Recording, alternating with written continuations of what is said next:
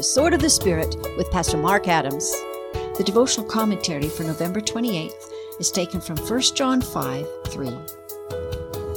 This is love for God, to obey His commands, and His commands are not burdensome.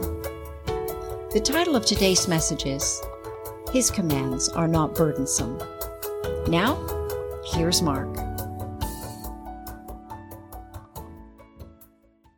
You've probably heard the line from that old song that goes, "He ain't heavy, he's my brother." The point being, and well taken, that to care for someone whom you consider your brother or sister is not regarded as a heavy burden. Why? Because you love that person, and your love for them makes the things you do for them of no regret. Many consider the commands of God to be heavy and burdensome. But to those who love God, anything that He would want us to do would not be considered burdensome because of our love for Him and our desire to show that love through our obedience.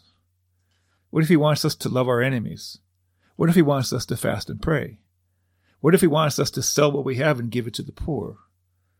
If God is calling us to do a particular thing, it shouldn't be burdensome for at least two reasons. First, we can be assured that His commands are good and will result only in good. If they feel burdensome, then it's probably the flesh that is feeling the pressure, and that's not a particularly bad thing. His commands may be unpleasant to our carnal nature, but good nonetheless.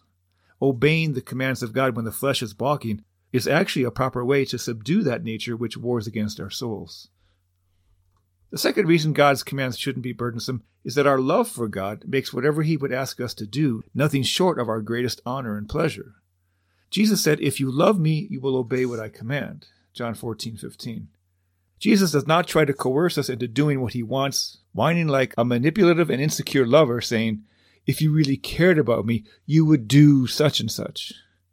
No, the simple fact of the matter is that the fruit of love for Jesus is obedience. Love makes obedience desirable. If the commands are burdensome, then the love is not complete. His commands aren't burdensome, really. To believe otherwise is an indication that one's experience of the love that God has to give and the love that one wants to give in return is lacking. That's why John says, "This is love for God, to obey His commands, and His commands are not burdensome."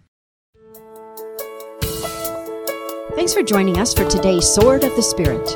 We hope that you've been blessed and built up in your faith. Written compilations of both the Old and New Testament daily devotionals are available in print and ebook form from your favorite ebook seller or at swordofthespirit.ca. God bless you, and please join us for tomorrow's edition of Sword of the Spirit.